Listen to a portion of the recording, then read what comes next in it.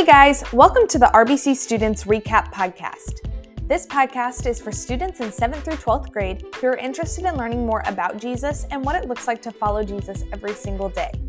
On today's episode of the podcast, you're going to listen to a midweek recording from our series, Strangest, where we dive into really weird stories to see what God is trying to communicate to us about himself and about life, and so you don't want to miss this. I have a mustache on my face.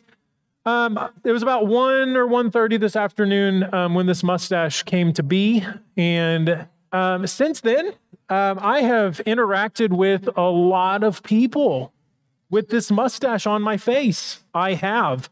And in fact, I have taken the liberty to record some of the things that have been said to me and of me since acquiring said mustache.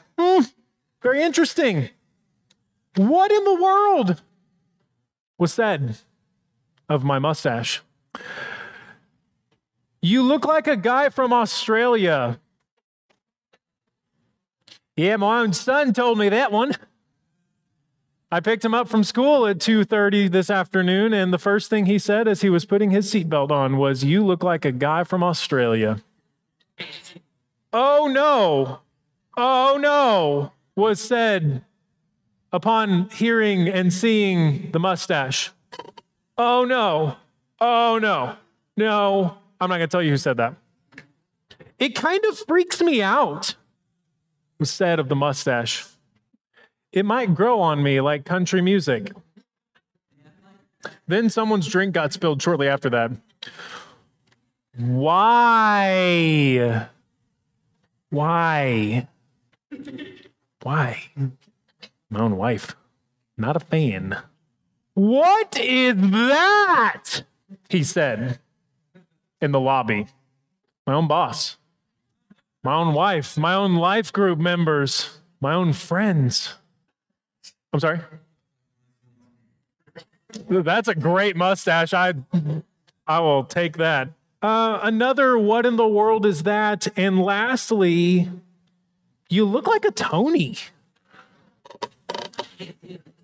Followed by, hey, Tony, to which I turned around. That's on me.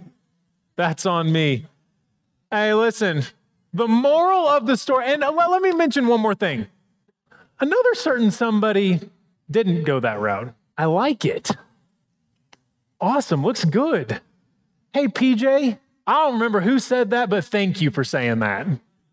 That was encouraging. Amidst everything else that was said to me, PJ remained true to his character and encouraged me despite the lump of hair that's stuck on my face.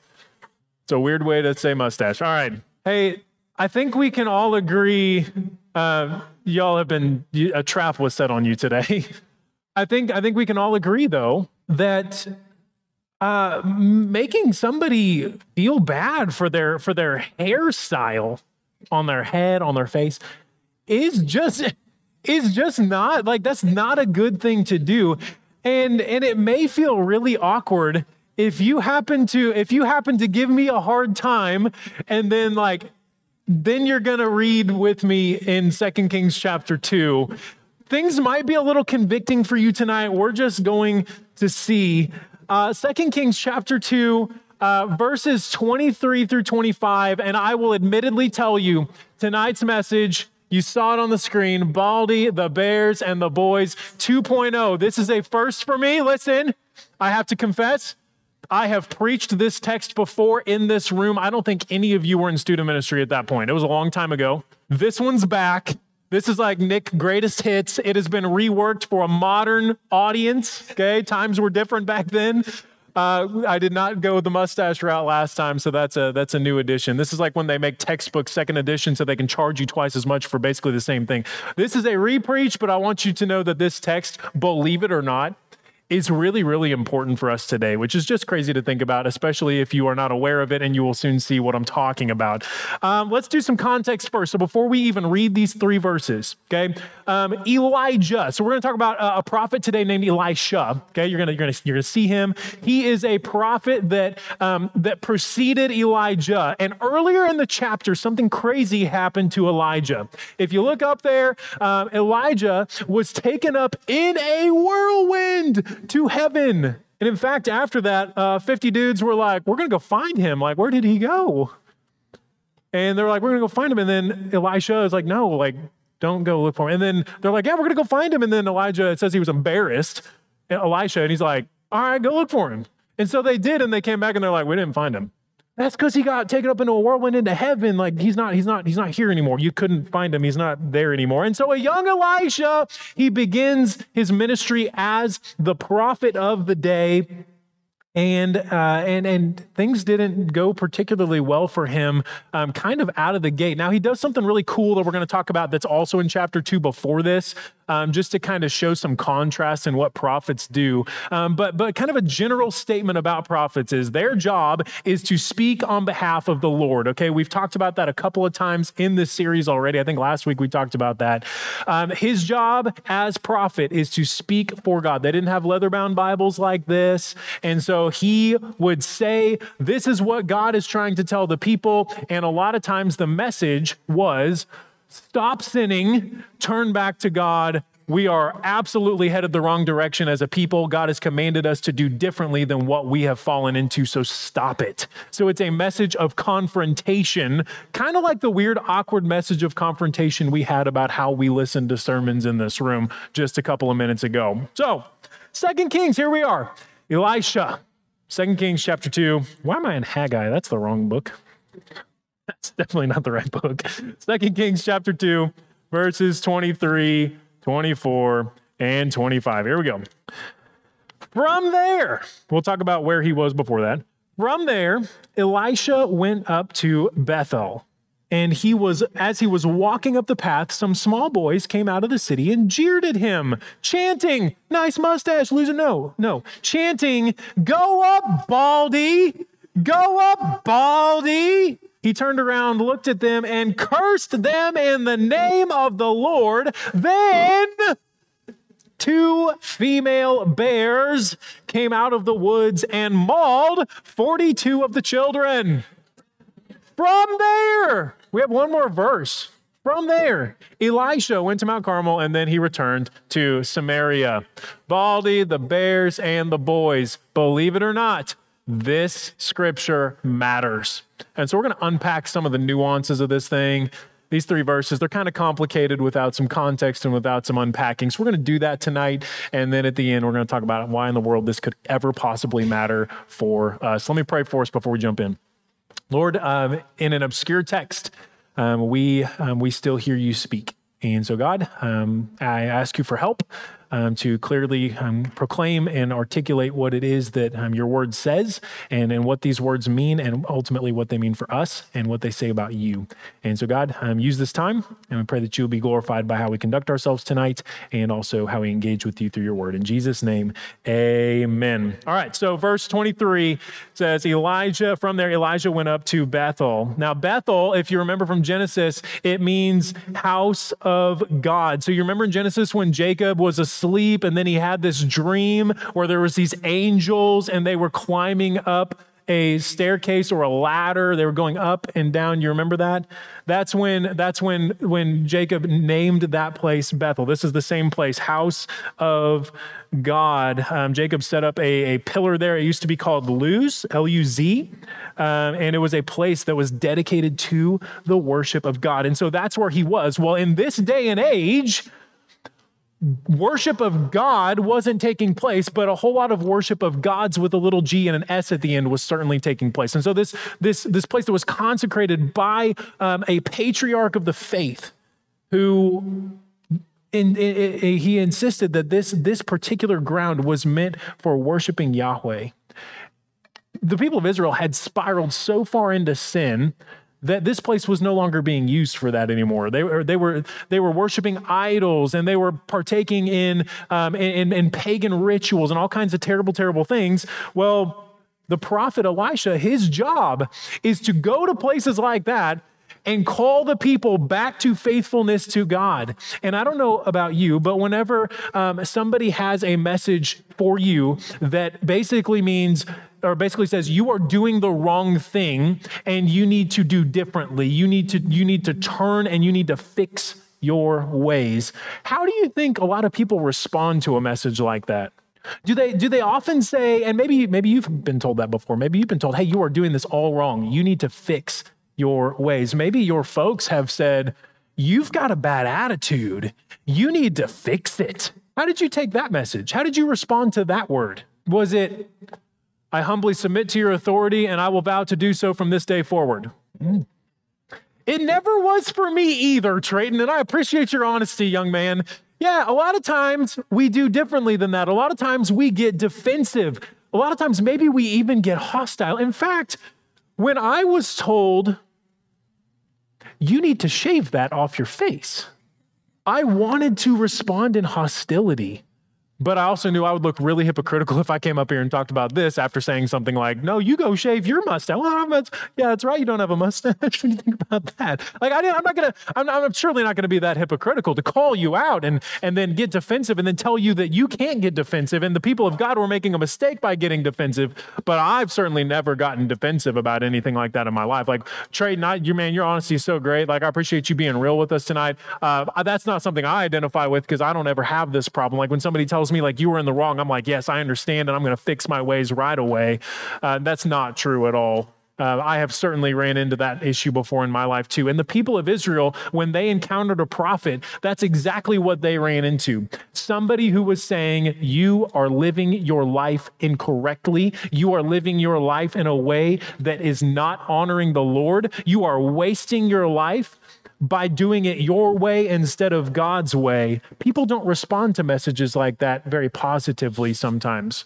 Influencers, sometimes their feelings get the best of them and they may say or do things that are irrational or regrettable later on. They talked about that today about leadership. So Elisha goes up to Bethel, and he is tasked with being the voice of God by telling people to turn from their sins. And it says, as he was walking, a group of small boys approached him and they came from the city. Now, small boys, a lot of times when we hear this story, how many of you for the first time are hearing this text? Yeah.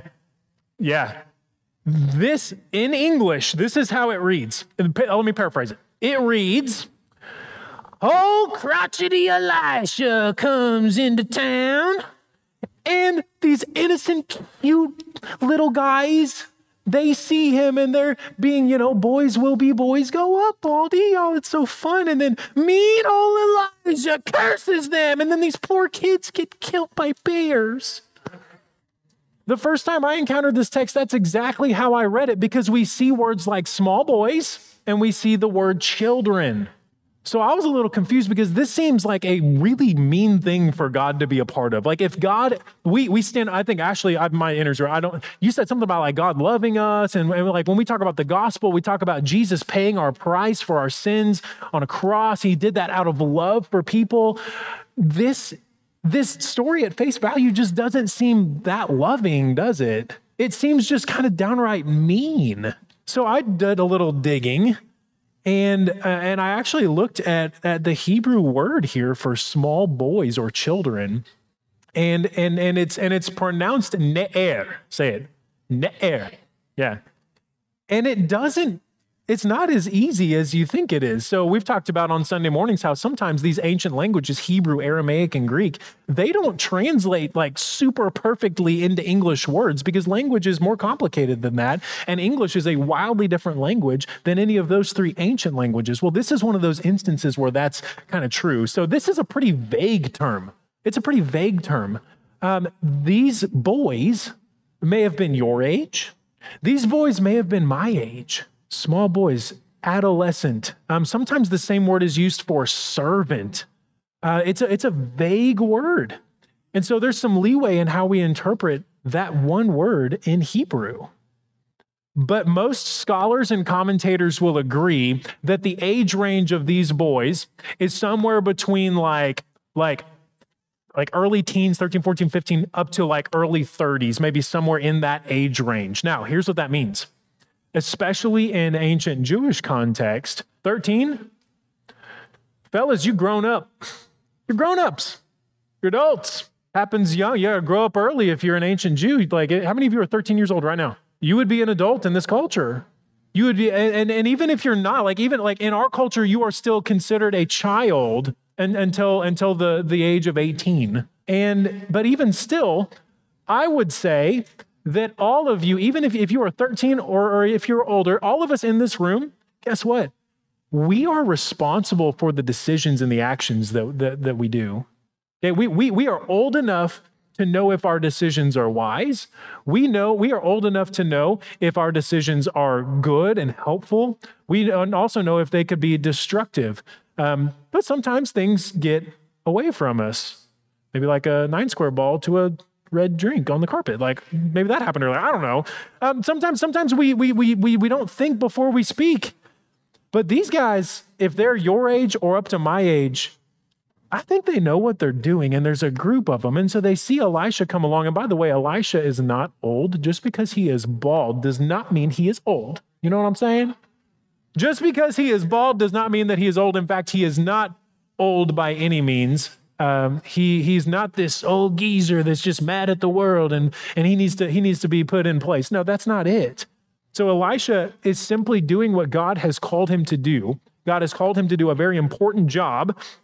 And these young men approach Elisha and they pick on him. Now, there was a time where something similar happened to me. Our first year of marriage, we had Christmas. She knows exactly where I'm headed. She got me and she got me a bicycle for Christmas. Lauren got me a bicycle. It's a great bike. It's orange, okay? So it's fast. It's like a flaming orange color. Like it's a great bike, like a great present. And I really I wanted to ride a bike. Like that was something I was interested in doing. And I was really grateful. And I took this thing out, and you know what? She bought me a helmet. Okay, safety first, safety next, safety always. She bought me a helmet. So I put on that helmet and I got on that bicycle out in the cold December day, and I went for a bike ride, and I was planning on like, man, I'm going to test this thing out. We're going to go for it. And we lived in some apartments right here down the road, and we had probably like 40 or 50 yards of parking lot before you get out like to the street. And so I didn't even get out of the parking lot. Bless you. Before these kids on their own bikes, I ran into a biker gang, and these kids. You know what they did? Do you know what they did? They pointed and laughed. You're exactly right. They pointed at me and they laughed. You want to know what they were probably thinking? Look at that old guy on his orange bike. He probably got that from his wifey for Christmas. Oh, nice helmet, dweeb.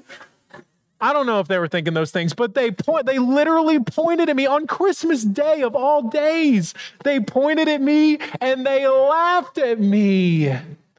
I identify with Elisha. He was simply doing what he was supposed to be doing. I was simply going for a bike ride, and they say, "Go up, Baldy. Go up." This is not a boys will be boys, little guys just being mischievous moment in Scripture. Guys, this is serious. These guys know what they're doing. This is intentionally hurtful. But what is it exactly that they are doing? I think they're doing two things when they say, "Go up, Baldy, go up, Baldy." Here's what I think they're doing. First, I think they're mocking Elisha, okay? I think they're mocking Elisha. That one's pretty obvious. But why? Perhaps because of his baldness, okay?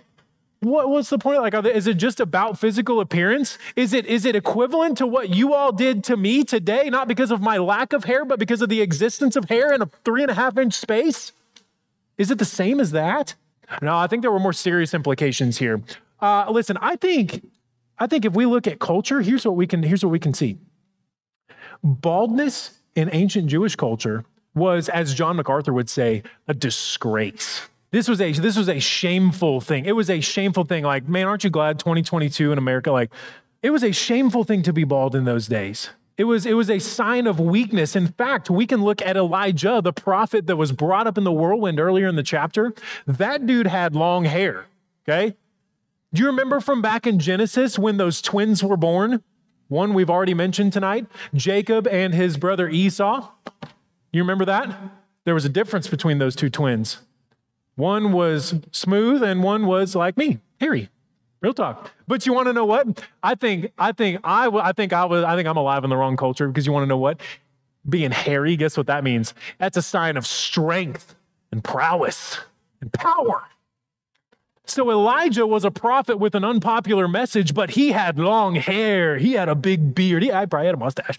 And he was a prophet of power. And then the guy that God calls to be his voice moving forward is a wimpy, bald guy. And so I think they were mocking Elisha simply for how God made him, which is really hurtful. It was a disgrace. It was a sign of weakness. And they were also really offended by his message. Remember, his message is, you are living in sin. You should stop living in sin and turn to God instead. It was a wildly unpopular message. And in fact, when they say go up, now, I don't typically, like if I am in an emotionally charged state and I want to just hurl an insult at somebody, go up is not a phrase that I think of right out of the gate. I don't know, maybe you do. Maybe you're just like, for a second, go up. I don't think that's something that's like going to come into our brains. Like, I don't think that's something that we're going to say. Those aren't words that we necessarily use like in an emotionally charged scenario. Like if we're trying to like hurt someone's feelings, those just aren't the words that come to mind. But these words, listen, hello, stay with me. These words are serious because of what's written previously in chapter 2. They are telling Elisha, wherever your predecessor went, wherever Elijah went, you go there too. Get taken up. Which means not go to heaven, not get caught up in a whirlwind. But if that happens to you, where does that mean you are not? You're not here telling us to stop sinning. You're not telling us that our lives need to change. You are not calling us out for our behavior. Get lost. Cease to exist in this village. You're not welcome here anymore. The one person in town that had words that will provide hope for an entire people, that people was saying, get lost. You are not welcome here. That's serious. So perhaps that's a part of what they were doing. Good riddance, get out of here. And in fact, look on the screen.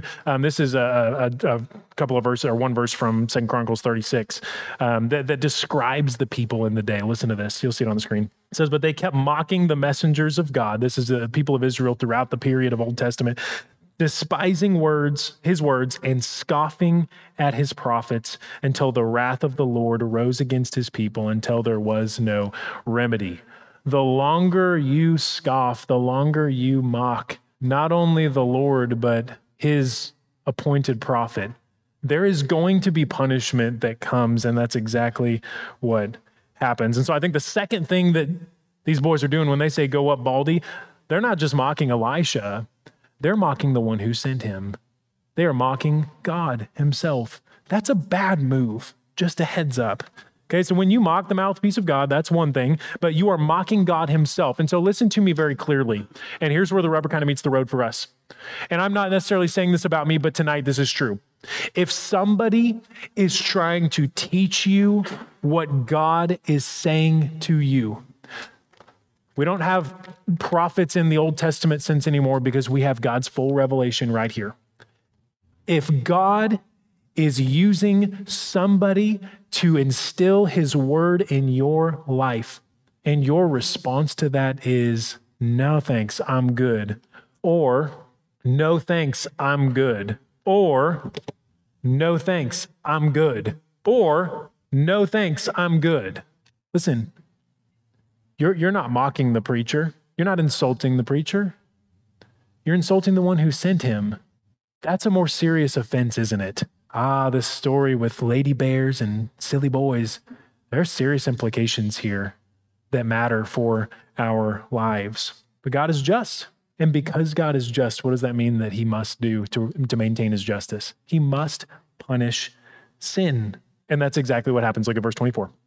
So Elisha, he turns around, he looks at them, and he curses them in the name of the Lord. So part of these boys taunting, it was a lack of reverence for Elisha's power. He was bald, he was weak, he was powerless in their eyes. And to say that to a prophet of God is basically saying, Lord, punish me severely. And so Elisha, in the power of God, he demonstrates his power as the prophet and names a curse on these boys. But it's interesting, once again, and we're not going to necessarily read today, but actually we'll look at a couple of verses here. But look right above that and starting in, I think, verse 19. Yeah, look at verse 19. Look what happens there. Both of these instances are considered miracles, believe it or not. The one that we just read about the bears and stuff, that's considered a miracle. Well, look at this one beforehand. It says this in verse 19. The men of the city said to Elisha, my Lord can see that even though the city's location is good, this is talking about Jericho, by the way, the water is bad and the land unfruitful. This is about 15 miles from Bethel, about like 11 to 15 miles from Bethel. Verse 20, he replied, this being Elisha, bring me a new bowl and put salt in it. After they brought him one, Elisha went out to the spring, threw salt in it, and said, this is what the Lord says. I have healed this water. No longer will death or unfruitfulness result from it. Therefore, the water still remains healthy today, according to the word that Elisha spoke. And so there are two different miracles that take place in just a couple of verses in Scripture. The first one, so remember, these boys assume that Elisha, because he is bald, he is weak, he has no power, he has no authority. In Jericho, just a few miles away, the water was tainted. It wasn't good for drinking. It wasn't good for growing crops.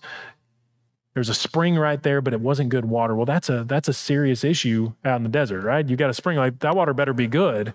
Otherwise, the people are going to die because there's not going to be enough food. There's not going to be enough water to drink. There's not going to be enough resources for the people. Well, Elisha performs a miracle with his authority, despite being bald. With his authority, he performs a miracle that is not destructive, like the one we're reading today, but restorative. And so he's able to do both. God is using him to show us how he is gracious and he's a provider and he is loving and he is good, but he is also just in the one that we're talking about today with these two bears and the curse and these boys that get mauled, which we're going to read again here in a second. God is just, but he is also good. He is also a provider, and his prophet is able to demonstrate his God-given power in both ways. These boys didn't understand that. They thought he was powerless. They thought he was worthless. They didn't want him to be there. But we see in just these few verses that he has power. He has authority because God has given it to him, all because they were offended by the message that he brought. So these boys, let's read it one more time just for fun. He turned around, looked at them, and cursed them in the name of the Lord. Then 2 female bears came out of the woods and mauled 42 of the children. Whoops. That'll teach you. These boys learned the hard way that a prophet's power doesn't necessarily come by his appearance, but it comes by the one who sent him, the one who appointed him, the one who called him to be the prophet. And so what's happening here? There's a whole village of people who either saw or caught wind of this incident. Well, before we get into that, I want to say, as we're wrapping up, there are implications for us. Okay, we can look at this story and we can laugh at the fact like it just seems super random and weird. We can wonder like, what in the world was God thinking or doing? To which I think we've explored a little bit in a short amount of time of what exactly it was that he was doing. But still, we're asking ourselves the question, what do I do? Like, I know typically when we read the Bible, like one of the questions that we ask ourselves is like, well, what do I do in response to what I've heard or what I've read or what I've seen? What do I do with this? I've got some statements that I want to make that I think are true that a lot of us maybe have thought about before, but just don't want to put these in front of you again. First, if you haven't noticed this, it is a tough job to point people to God, isn't it? It's a tough job to point people to God. If you've ever tried doing that out in the world, you know it's a tough job, whether that be going into class or whether that being going across the world. Pointing people to the Lord is a really hard thing to do. And maybe if you've ever tried this before, you know why it's hard. It's hard for the same reason that it was hard for Elisha, right? People are hostile to that message, aren't they?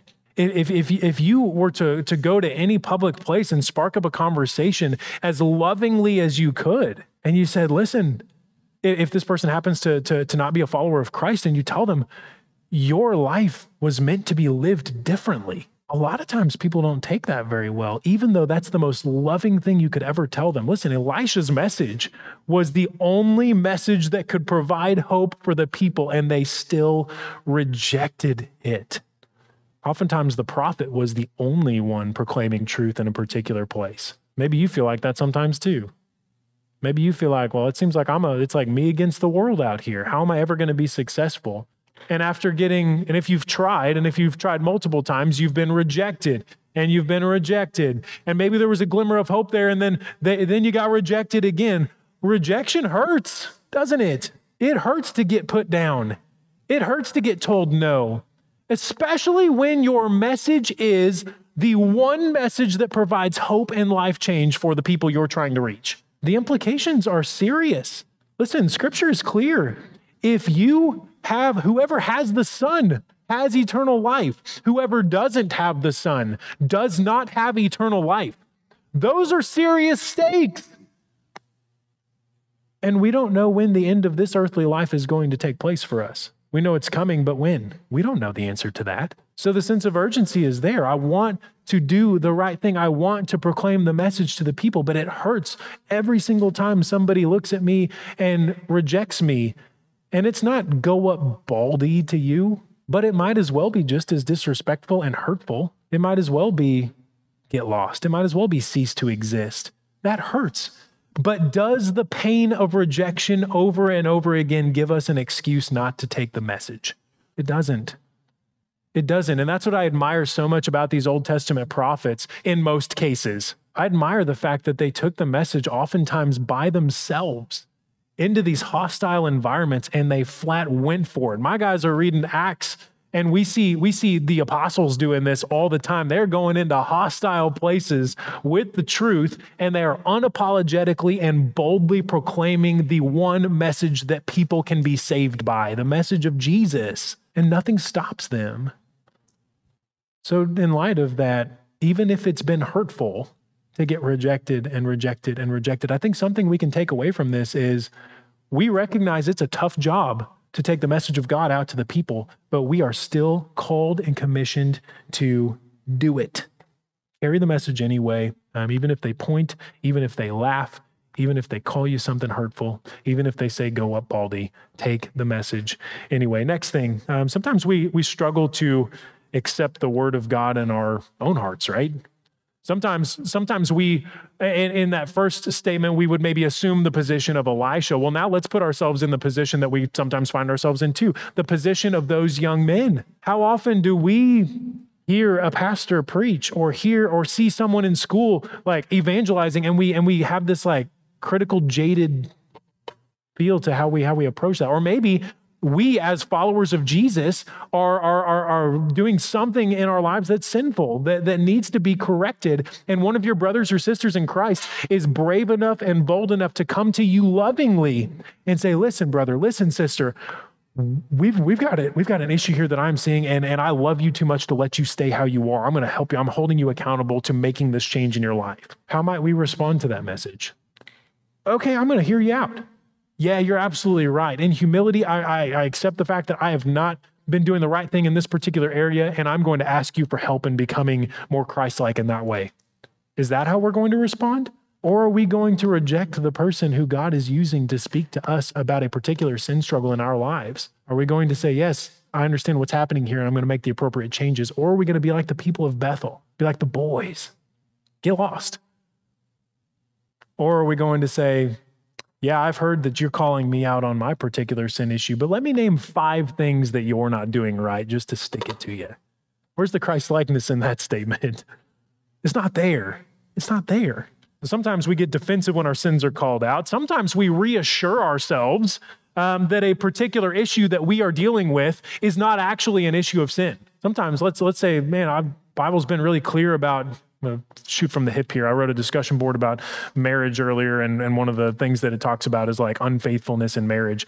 Yeah, I'm going to assume that, unfaithfulness in marriage is just not that big of a deal. And so one day when you're married, if that particular sin takes place in your marriage, maybe you're going to try and just reassure yourself that, you know what, that's really not that big of a deal. I don't need to do anything about that.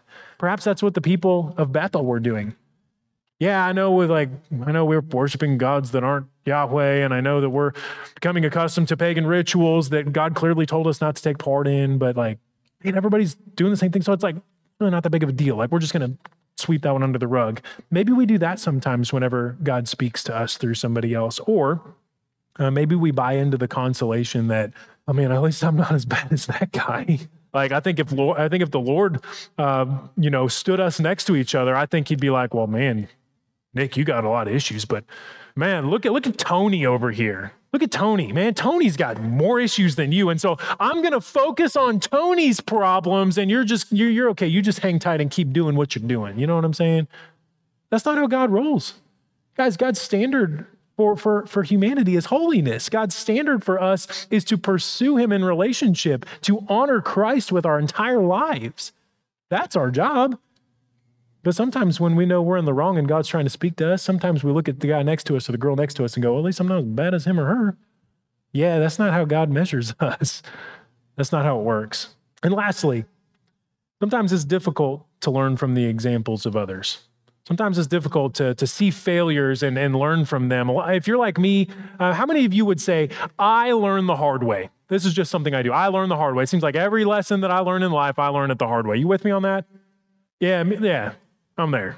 A lot of times I can see 10 people make the same mistake, and until I experience that mistake myself, I'm not going to learn anything from it. But in matters like these that are serious, my friends, we don't want to have to learn this lesson the hard way, because let me tell you something about bears. When they maul you, it hurts. There were 2 of them, and there were 42 of these boys. One of my questions for heaven is, did Elisha stop and count them, while they're on the ground? 1, 2, 3, 4. How many boys were mauled here? 1, 2, 3, 4, 5, 6. That's one of my questions for heaven. We don't have time to go any further with that. But sometimes we need to look at the failures of others, and there are countless instances in Scripture of the people of God making mistakes and learning from them. Learn from these so you don't have to learn the hard way, because guess what? The hard way hurts. And lastly, on the same note, I want to tell you, and I think I mentioned this very similarly last week, there is no scenario, if you are at a crossroads in your life where you're and I'm going to choose my way, or I'm going to choose God's way. If those 2 ways look a whole lot different, there is no scenario in which your way turns out better for you than choosing God's way. There's no way. It's impossible, because God made you to live life with him instead of apart from him. And so my question to you as we prepare, we're going to have just a quick kind of time like we did last week, just to talk in small groups about a couple more questions. But I want to pose this question to you first. Based on that, what needs to change? What needs to change? I guarantee you, we can all, if we look deep enough into our hearts, we can look and say, yeah, there are people who are being used by God to speak to me, and I've just been ignoring them. Maybe that's something I need to do, is maybe pay a little more attention to those people that God's put in my life to speak truth. Maybe I need to be a little more respectful to the people God has appointed to preach his word. Listen, all that stuff that we talked about at the beginning that was awkward, where I put on my hat of authority just for a minute, listen, all of that applies in that room over there when Pastor Jeremy preaches too. He has been appointed by God to lead our church and to proclaim the word every single Sunday. And a lot of times it's really easy for us, and I've been there, it's easy for us to come up with a good excuse not to listen to what the Lord has for us that day. Don't make that mistake. Because based on the testimony of these 42 boys, it doesn't go well when we make that mistake. When God speaks, whether that be through a friend in discipleship, whether that be through a youth pastor like me, or maybe even our senior pastor preaching the word on Sunday mornings, don't miss an opportunity to hear God speak to you. What he has to say to you is better than whatever distraction you have in front of you that Satan is tempting you with. And take it from these guys. It's not a good outcome whenever you decide not to listen to the Lord, when you decide to mock him instead. And listen, you don't have to say go up Baldy in order for it to be a mock. You can also say nothing at all. When you turn your attention away from God and onto something else, you might as well be saying, God, you go up. You get lost. You get out of here. And so a text about 42 young boys getting mauled by bears, by God's design, matters for us. All right, guys, that is all for this week. Make sure you follow us on social media for more content. We'll see you next time.